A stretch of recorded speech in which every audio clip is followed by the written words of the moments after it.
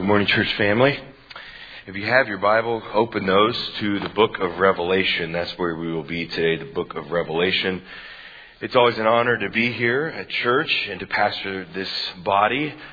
To kind of give you a heads up about something really quick, we will return to the Gospel of John in 2 weeks. But for the next 2 weeks, we're going to pause before we re-enter that Gospel. And for the next 2 weeks, we're going to discuss really two different questions. Next week is going to be, where are we going as a church? What is the vision that God has for us as a body of believers? And then this week, we're answering the question, who are we? We're kind of looking at our DNA, at our wiring, to see how God has uniquely made us. So that's what we're discussing today. And the passage that I felt that really hits the nail on the head of kind of who we are as a church is described in a church of Revelation, Revelation chapter 2, verses 1 through 7. Now, if you see this passage, there's he's commending them for some actions, but then he admonishes them for something else. Today, rather than indicting us, I'm going to kind of encourage us, some of the characteristics we see in the church of Revelation, but then I'm also going to warn us that if we are not careful, the fate of the church of Ephesus can be our own. Revelation chapter 2, verse 1 says, "To the angel of the church in Ephesus writes, the one who holds the 7 stars in his right hand, the one who walks among the 7 golden lampstands, says this, that I know your deeds and your toil and your perseverance, that you cannot tolerate evil men, and you put to test those who call themselves apostles, and they are not, and you found them to be false. And you have perseverance and have endured for my name's sake and have not grown weary. But I have this against you, that you have left your first love. Therefore," notice the commands here in verse 5, "therefore remember from where you have fallen and repent and do the deeds you did at first, or else I am coming to you and will remove your lampstand out of its place unless you repent." Verse 6, "Yet this you do have, that you hate the deeds of the Nicolaitans, which I also hate. He who has an ear, let him hear what the Spirit says to the churches. To him who overcomes, I will grant to eat of the tree of life, which is in the paradise of God." Amen. My sermon today is going to be a little bit different. It's going to be more from here rather than just from my mind. I want to speak to us from my heart, from the headwaters of love flowing into your heart and outflowing to the delta of a new day. Today we answer the question, who are we as a church? Who are we as Calvary Bible Church? What is our DNA? What is our wiring? How God has made us? Why are we put on this planet Earth? Why do we exist?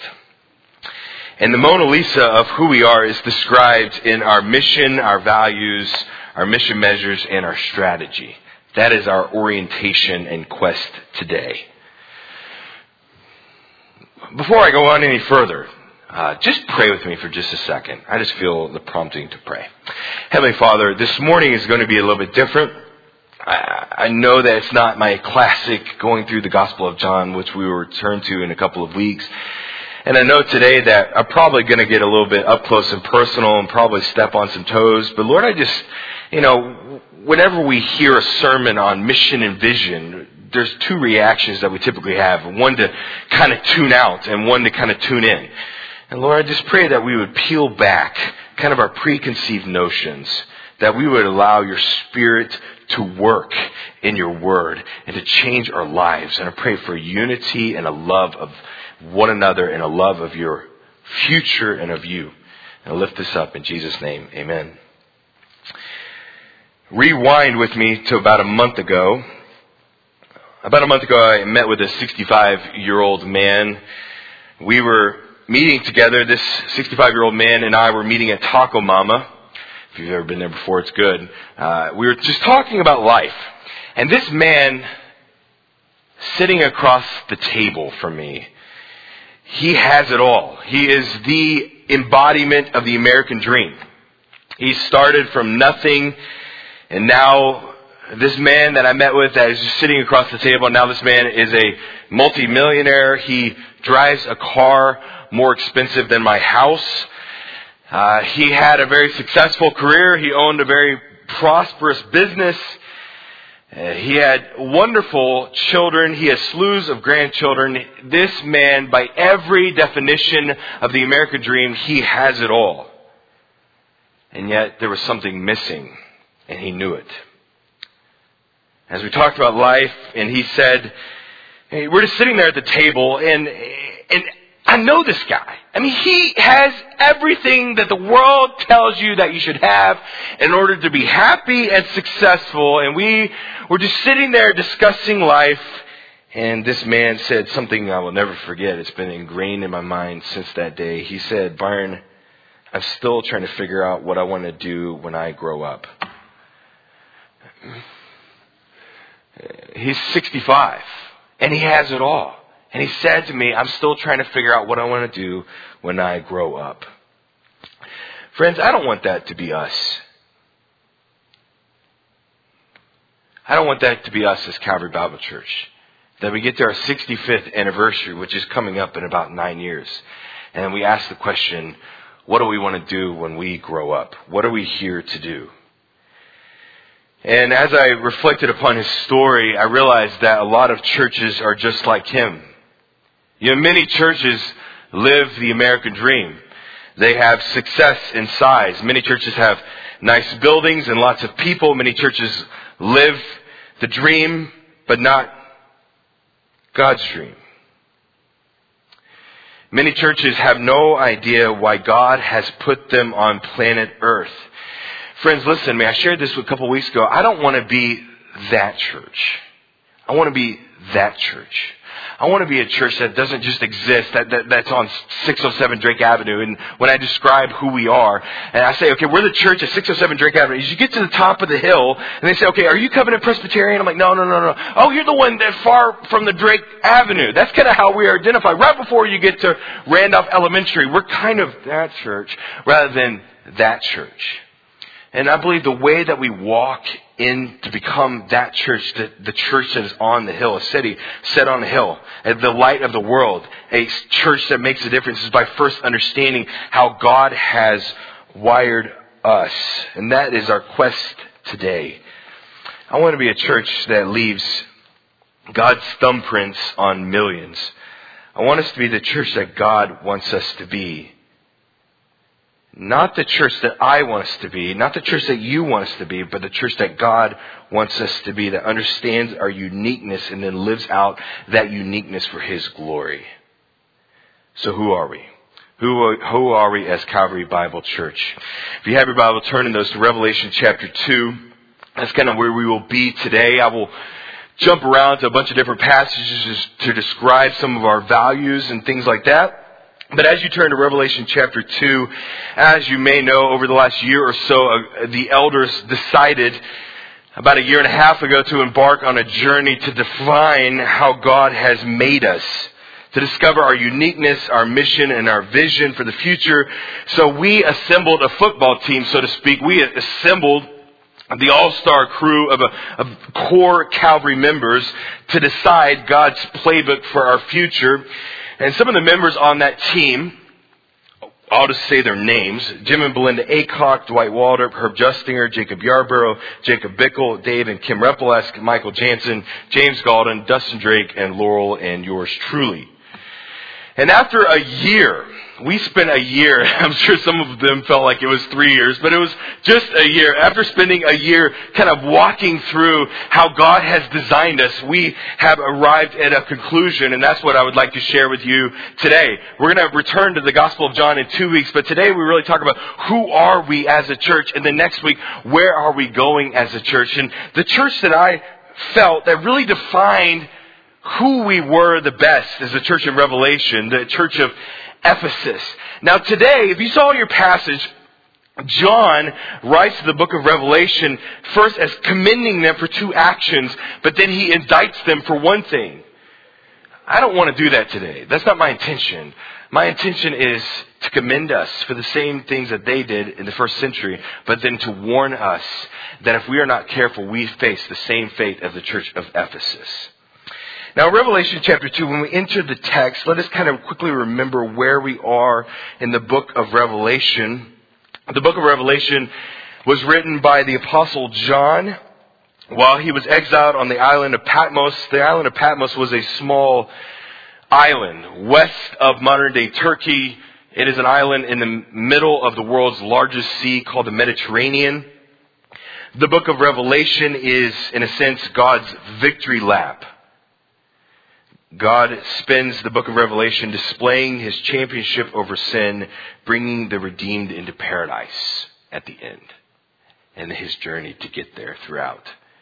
And if you are looking for the outline of the book of Revelation, you kind of want to orient yourself how this book is put together.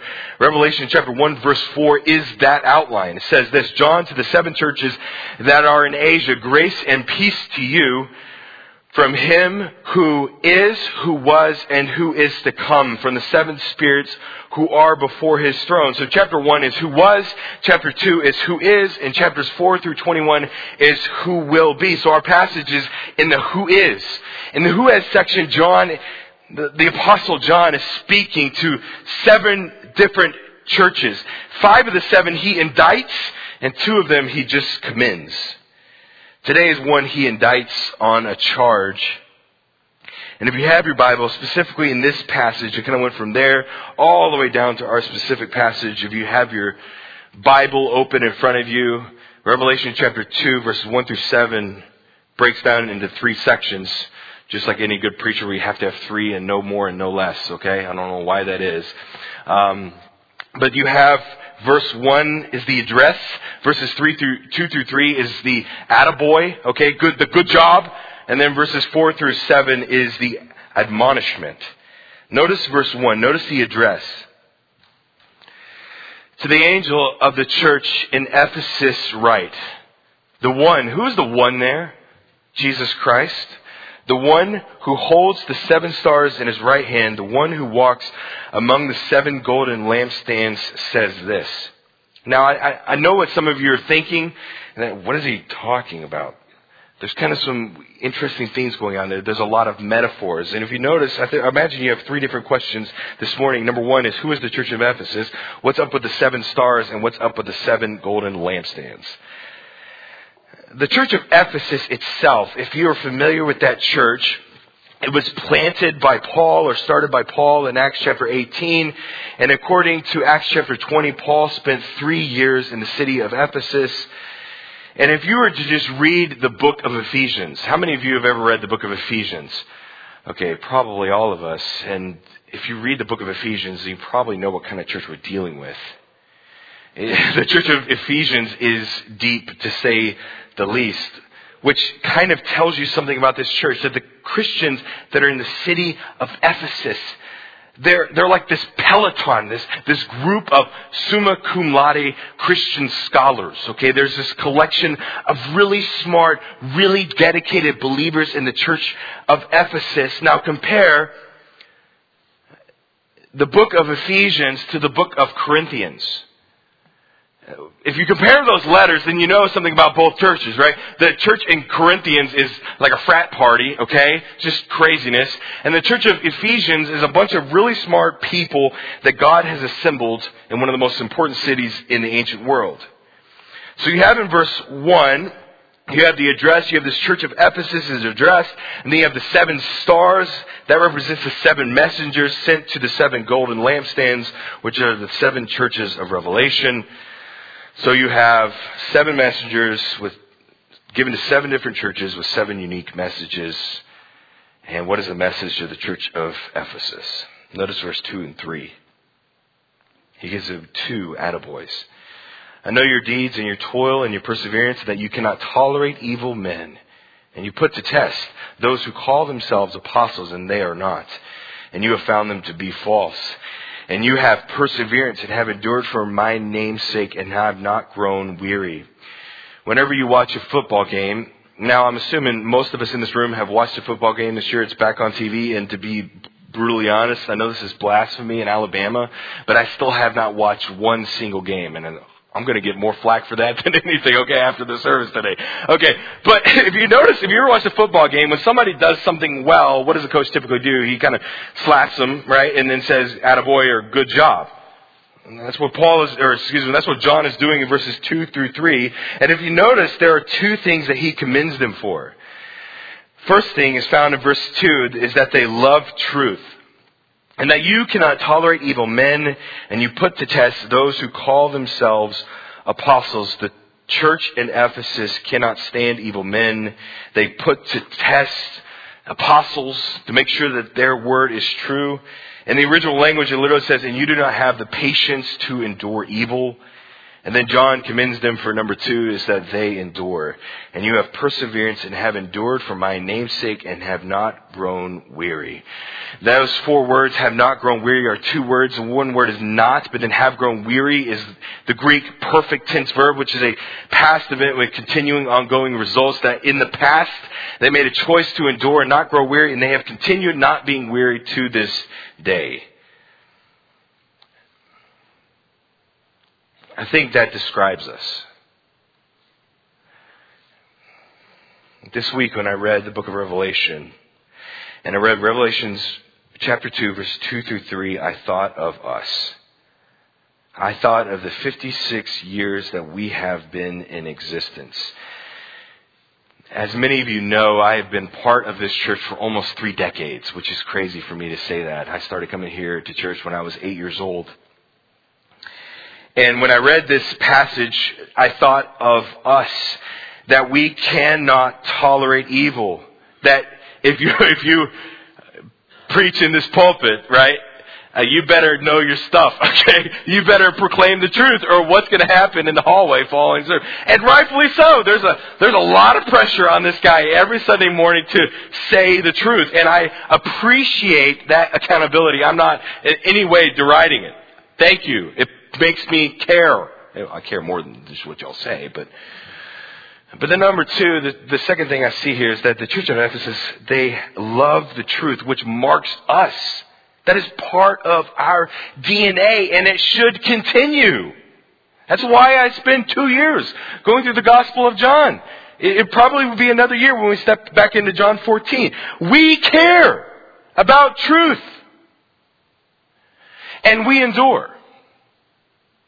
And I've been here for 30 years almost. I started coming here in the early 90s, and some of you here today, I know that you have endured. That you have the scar tissue on your heart and your souls from all of the arguments and fights that we've had since the 80s up until the big boom in the early 2000s. Many people online that are tuning in today that cannot physically be here because you are some of our older saints. You have been faithful not only to the truth, but faithful to this church, and you have endured and you have not grown weary. Let me just say something really quick. Thank you.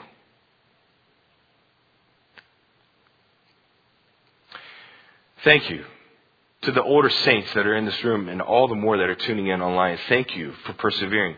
Thank you for not growing weary. I know that many of you have walked through some difficult storms and dark days in this church.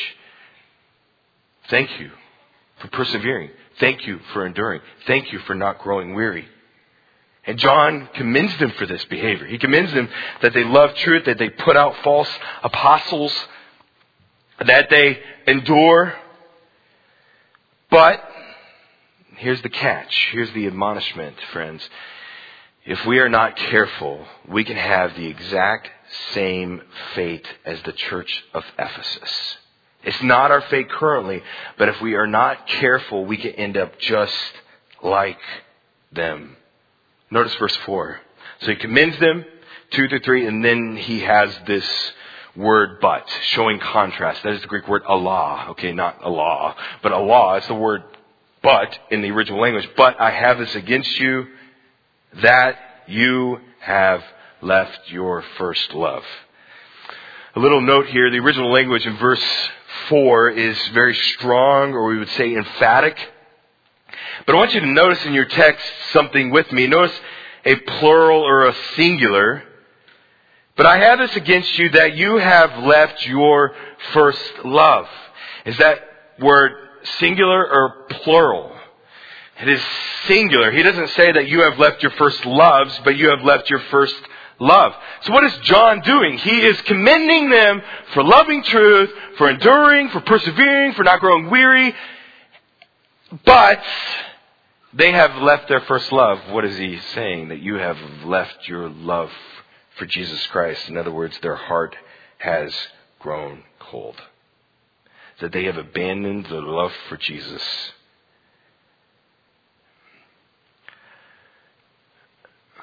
Can this happen? How many of you have ever met a Christian that is just mean? Okay. I would imagine every single one of us in this room has met a Christian that loved the truth, that endured really, really well, but they have no love in their heart. Okay? How many of us really like dealing with that person? They're nuclear and toxic. Sorry, I just bumped the projector. We all have met people that have abandoned their love for Jesus. We've all met Christians that are bullies and that have no love in their heart. How many of you have met a Christian that is empty of love? That Christian is the embodiment of 1 Corinthians chapter 13, verses 1 through 3. If I speak with the tongues of men and of angels, but do not have love, I have become a noisy gong and a clanging cymbal. What's the problem in Revelation chapter 2, verse 4? That they love truth, they endure well, but their heart for Jesus has grown cold. Let me just speak. If we are not careful as a church, that fate can be ours. That if we are more consumed for being right, and I say that in quotations, if we are more consumed for being right than we are for loving God and loving others and loving non-believers, then guess what our fate is? Revelation chapter 2, verse 4. Being right over loving Him and loving others causes us to slip into a word that's called legalism. Some of you here today have been here longer than I have, and so some of you probably could kind of correct this ideology in this note. And by the way, I'm really just speaking from this right here today, and I'm just going to be blunt today. And if I step on your toes, then I apologize, but not really. Okay. But when you really love the truth and you endure, but you have no love in your heart, guess what marks you? Not only are you a mean person that no one wants to be around, but you also probably slip into something we call legalism. Legalism is making up extra biblical rules to judge others by. The rules that aren't in the Bible that we just kind of make up because we prefer things, but really are in the Bible, and then we take those little preferences and these little ways of justifying in the Bible and all these verses that we try to make fit our preferences, they really just don't. And we club people other with it. Let me pop quiz you here today. Before I pop quiz you, we all, to a little bit, struggle with a little bit of legalism. I know that I'm not perfect either, but I hope that that's not marking us. Pop quiz. I'm going to test you if you struggle with legalism, okay? Okay, I'm a little bit nervous about giving this pop quiz. Okay. Pop quiz. What if we put a drum set up on stage? There's no Bible verses against that. I got to do it. Okay, and then some people, ooh, okay. What if I put a disco ball up on stage? Ooh, I'm not going to do that because I'd have to grow the fro, okay? And I got no hair left. What if I came to church in a t-shirt and shorts and flip-flops? There's nowhere in the Bible that says I can't do that. Legalism creeps in like a robber in the night. Legalism creeps in like a robber in the night. It slowly finds its way in, and before we know it, we live with it every day. Becoming the church of Ephesus is not impossible, but if we are not careful, if we do not love our first love, if we do not have a love for Jesus and a love for other people and a love for non-believers, then let me just tell you that Revelation chapter 2 verse 4 is our fate. How do we avoid this fate? How do we commend ourselves for our love of truth and our endurance, but how do we avoid betraying our first love? Well, actually, the answer to that question is found in Revelation chapter 2, verses 5 through 7, which I'll talk about more in just a minute. But also, our mission statement describes what are we here to do. Sorry, I just messed up the projector. Thank you, Thomas. Our mission here at Calvary Bible Church is to guide all people to become biblical followers of Christ. Now pause for just a second. That's the church in Ephesus. That they are really good at loving truth, calling out false teaching, calling out false prophets. That's us in a nutshell. That's wonderful. I'm not downplaying that. The mission of Calvary Bible Church is to make biblical followers of Christ. That is great. That is what we are here to do. To teach the Scripture, to help us apply it, to equip the saints for the work of the ministry, to make disciples and to send them out. That's what we're here for. But the way we prevent becoming Revelation chapter 2 verse 4 is the latter part.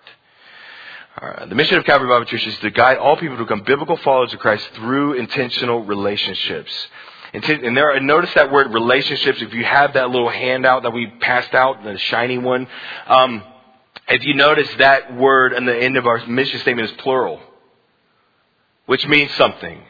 That we have to have a love for God, a love for one another, and a love for non-believers. That is the way that our heart does not grow cold. That is the way we do not abandon our first love. That we have a relationship with the Lord, and we have a relationship with other believers, and we have relationships with non-believers. This week I was sitting in a conference room with my friend, and I just really described the third relationship that has just really been growing in my heart and my mind over the last year, that there has been a mere spark before. But now the Lord, I feel like, is just fanning the flame brighter and brighter each day. That there is a passion of mine to begin to reach the lost. But friends, listen to me. But not just the lost out in Kenya, but the lost across Drake Avenue. Can I just say that again? We should have a burden to send out missionaries, and that's a great thing, to Kenya and to Colombia and to Guatemala. That is a wonderful thing. But our heart should also be to reach the non-believers across Drake Avenue. That is one of the reasons why 2 weeks ago we proposed basically the Good News Park, the Good News Playground, where basically we are inviting our community onto our property to be exposed to the gospel of Jesus Christ, taking our land, something that God has blessed us with, and many of you have been generous to buy in a lot of ways. How can we use what God has given us to reach the people that are across Drake Avenue, or the people that are behind us in all of these houses that sit there, that wonder, what's that church all about? They have a lot of land, but what are they all about? I want to reach the lost, non-believers. How can we reach not just the people in Kenya, but Ashley Patton, who is a person that lives on Bar Cody, right across the street. She has 3 young children. How will they hear the gospel? They can find it on Google. They can find it on YouTube. How can we uniquely use the blessings that God has given us to reach non-Christians? That is our mission. We are here to make biblical followers of Christ through intentional relationships, a relationship with God, a relationship with other believers, and a relationship with non-believers.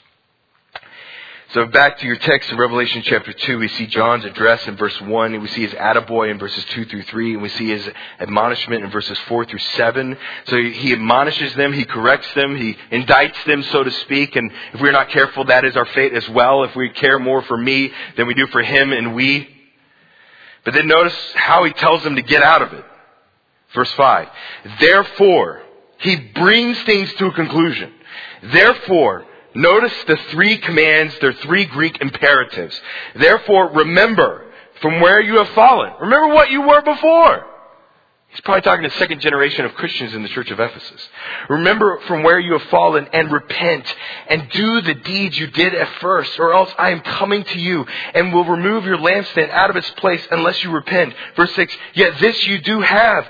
They love truth, that you hate the deeds of the fleshly Nicolaitans, which I also hate. Verse 7, he who has an ear, let him hear from what the Spirit says to the churches. To him who overcomes, I will grant to eat of the tree of life, which is in the paradise of God. In order to return to Christ as the first love, they must remember the imperative, they must repent, and then they must do the deeds they did before.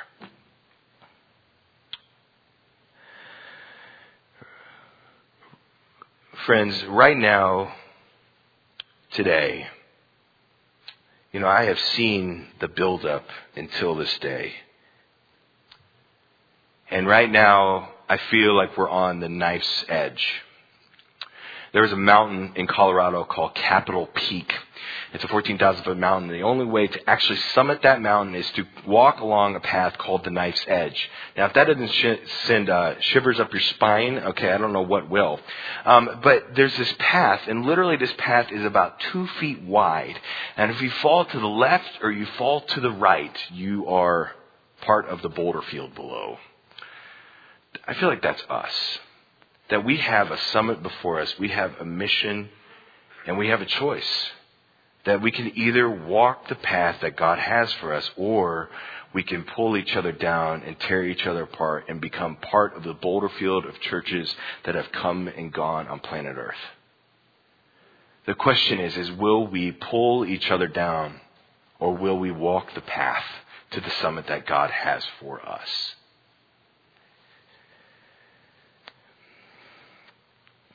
Oftentimes, churches do not implode or explode. They really erode from negativity or selfishness or a desire to be right rather than a desire to love right.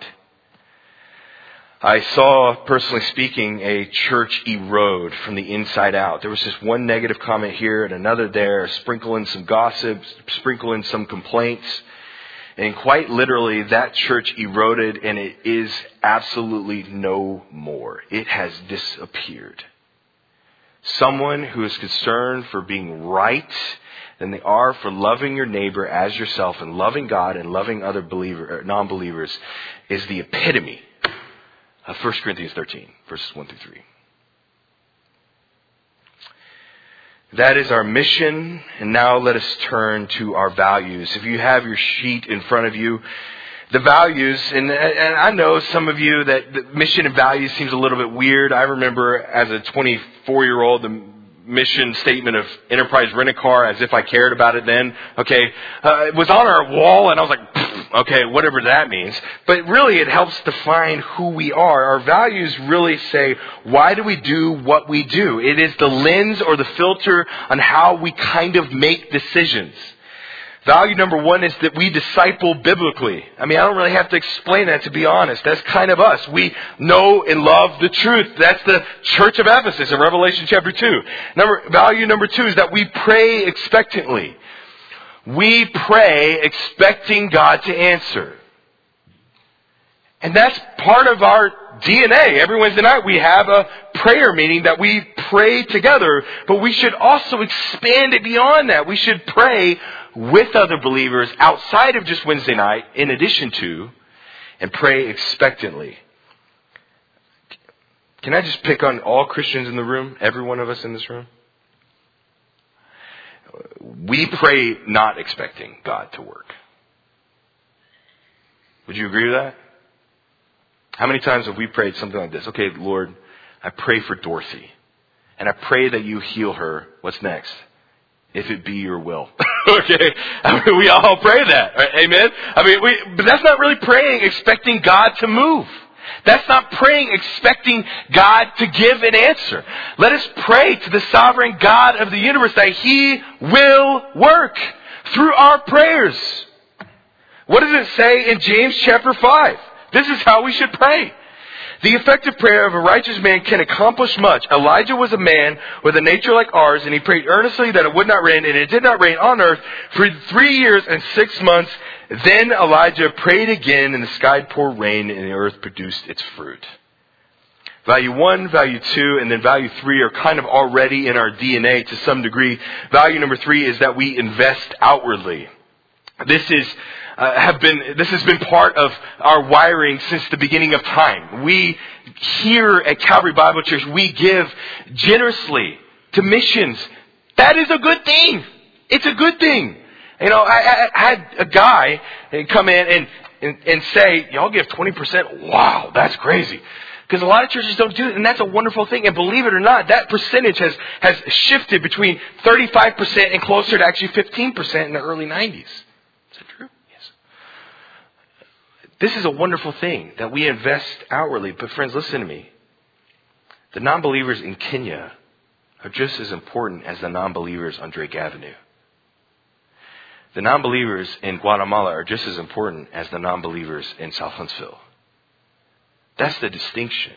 That we have to start thinking, okay, not only should we send money to missions that go overseas, and that is a wonderful thing. Do not get me wrong.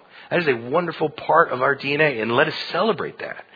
But the people that are lost and dying here are just as important. How can we reach them? Not just them. Value number 4 is that we bridge selflessly. Now, what does that mean? Now, I think this is a aspirational value in a lot of churches, and some of these values and mission measures we are working towards it. But value number 4 is that we bridge selflessly, to put it bluntly, that we as everyone, individuals, not just corporately, but we as individuals, we check our preferences at the door. We check our preferences at the door. We don't build up additional rules that aren't really in the Bible to then judge others by. That instead of coming to church for me, we come to church for him and we. What does it say in Philippians chapter 2? It says, do nothing from selfishness or empty conceit, but with humility of mind, regard one another as more important than yourselves. If churches actually did that, what would a church look like? If they did it at all times. I think sometimes we do it in segments and at pieces and at times. But if we all did that every moment of every day, every time we came to church, and every time somebody gets sick at the church, what would church look like? Do nothing from selfishness or empty conceit, but with humility of mind, regard one another as more important than yourselves. Do not merely look out for your own personal interests, but also for the interests of others. I'm going to give you another pop quiz. How can you tell if you come to church for yourself? How can you tell if you come to church for yourself? My last quiz, I was very nervous. This one, I'm extremely nervous. Okay, all right. How can you tell if you come to church for yourself? If you complain. Constantly complain. I don't mind fielding a complaint every once in a while. That's fine. That's part of being with people. Sheep stink. I stink. Just don't go over to my house, okay, unannounced. We all are messy. But if you constantly complain, what does that tell me? Is that you are looking out for probably yourself and not for him and we over me. I've been here for 4 years, and I was part of a church that really complained beforehand. We don't really complain as much as other churches. We're actually pretty good about that, believe it. I really affirm that.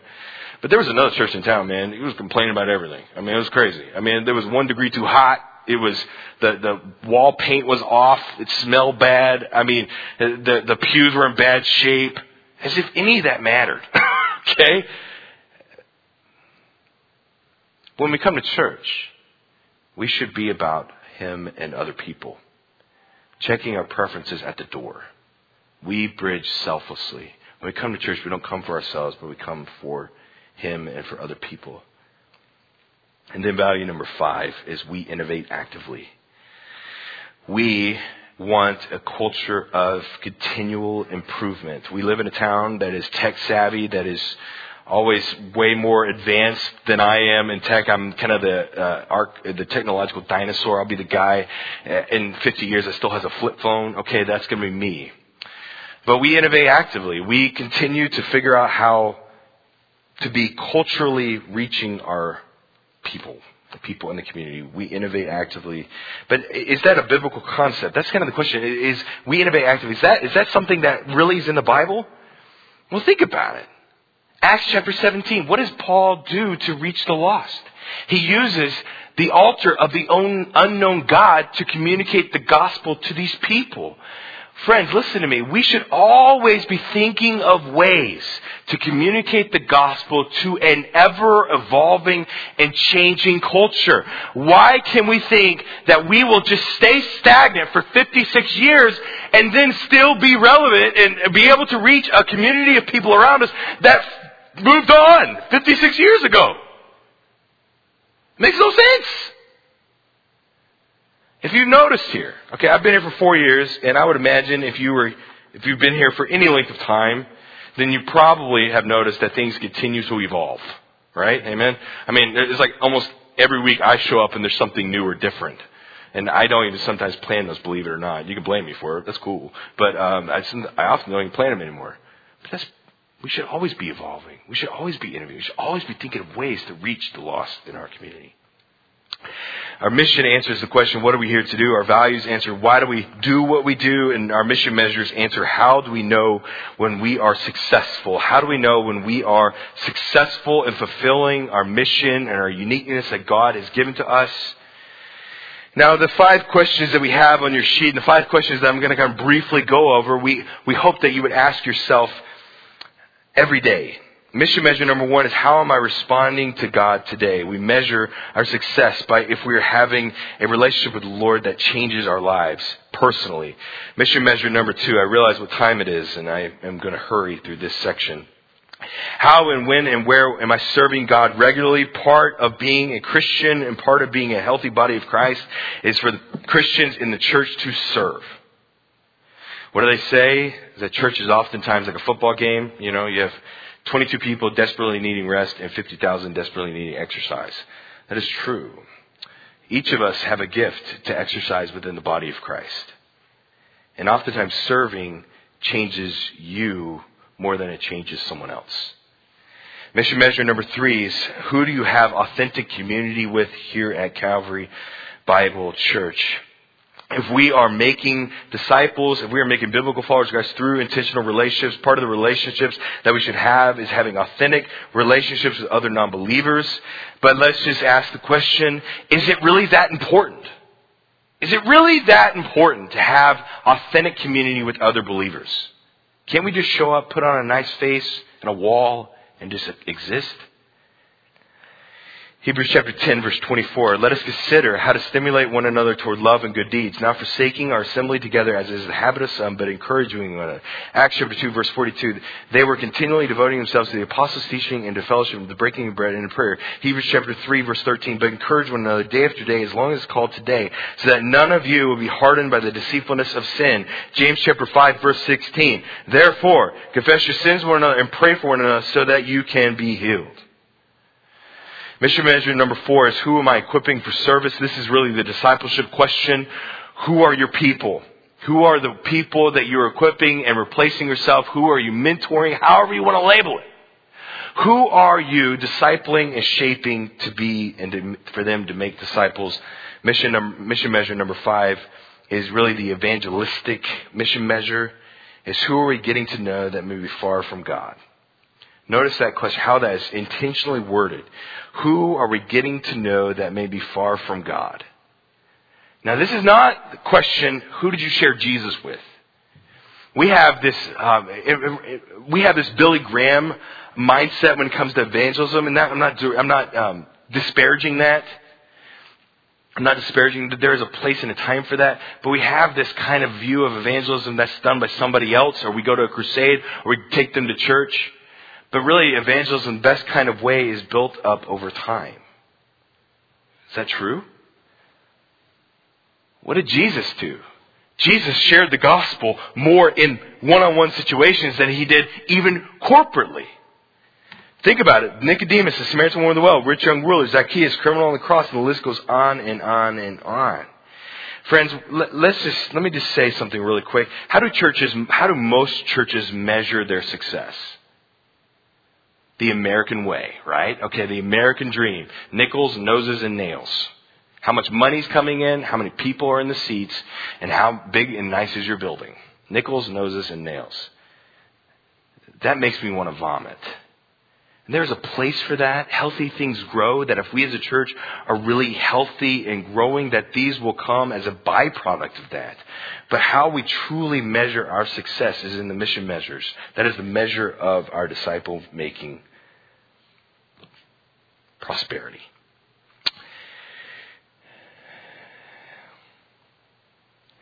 I have on my notes here, and I'm just going to say this statement, and I'm going to read it so I don't mess it up. I don't want us to be a church that ministers. I want us to be a church of ministers. Say it again. I don't want to be a church that ministers. I want to be a church of ministers, of people that are missionally minded, that reach the lost, that then shape and equip the next generation and make disciples of all nations. And the facility, the way we're going to do this is through small groups, and that is the authentic community piece. That is why we're going in that particular direction. But friends, listen to me. Now watch what I'm about to say. The only way for us to become the church that God has for us is for each of us on an individual level to value Him and them over me. Him and we over me. If you come to church and you are always consumed with what do I want, what do they have for me, that is going to be an exhausting place to go to church. I'm going to just preach you.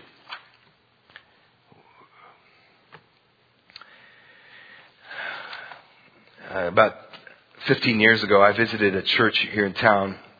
It was a large church. I just visited this one time, and I just kind of blended in with all these other college students. And, I started doing the broken record, which we all have. We all have this type of mentality. Then I started, I feel alone. No one's talking to me. No one's ministering to me. No one's saying hi. And then I felt God just kind of swoop down out of the sky and kick me in the rear end, and just put a thought in my mind, Byron, if you want to feel welcome, then you welcome. If you want to feel like you belong in this group, then you make somebody else feel like they belong. So I literally turned around. It's the only time I ever visited that church, but I turned around and I just shook hands with somebody. And guess what happened? I felt included. I felt like I belonged. If you come to church and you feel like no one knows you, and you feel like you just disappear, and you don't really fit in, or you don't have a group, well, then minister. Be ministers of the gospel. Start a small group. Reach somebody there you don't know. Take them out to lunch. Grow. Help people. Reach the lost. Make somebody else feel welcome. Before I close, allow me to just speak one last note. What will you choose? Not what will we choose, but what will you choose as an individual? Will you choose Him and we or me? I don't want us to be that church. I want us to be that church. But it will require us to be selfless. I want to be the church on the hill, a city on the hill, a light to the world, showing the gospel to the people, not just at the other end of the globe, but to the people that are sitting right next to us at 605 Drake Avenue. But the question is, what will you choose? Will you walk the knife's edge towards the mission that God has for us, or will you be in the boulder field pulling other people down? The mission of Calvary Bible Church is to guide all people to become biblical followers of Christ through intentional relationships. And what will you choose? My hope is that we choose Him and we over me. I hope that we choose to follow the Lord in His direction for our future. Because friends, listen to me. I think the future is bright if we stay united. If we don't grumble amongst ourselves. If we love one another. If we equip the saints for the work of the ministry, I believe the Lord will cause us through Oxano to grow.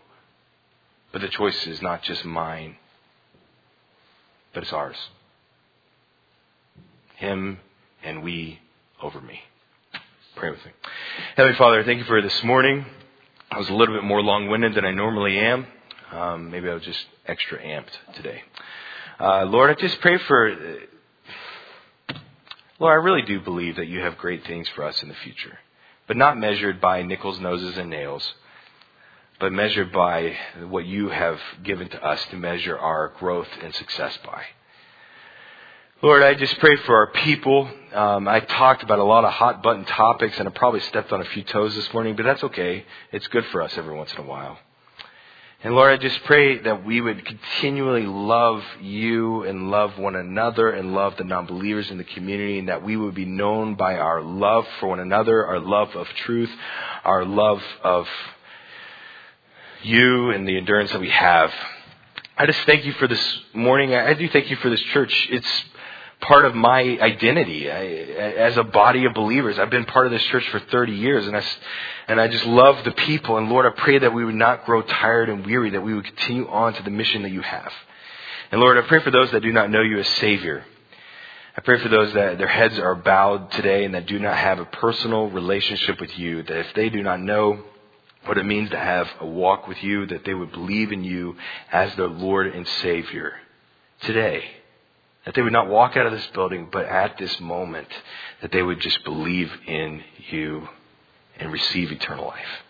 I lift this up to you, and I thank you for my church. I love them. I care for my church. I care for each one of them. Be with us the rest of the day. In Jesus' name, amen.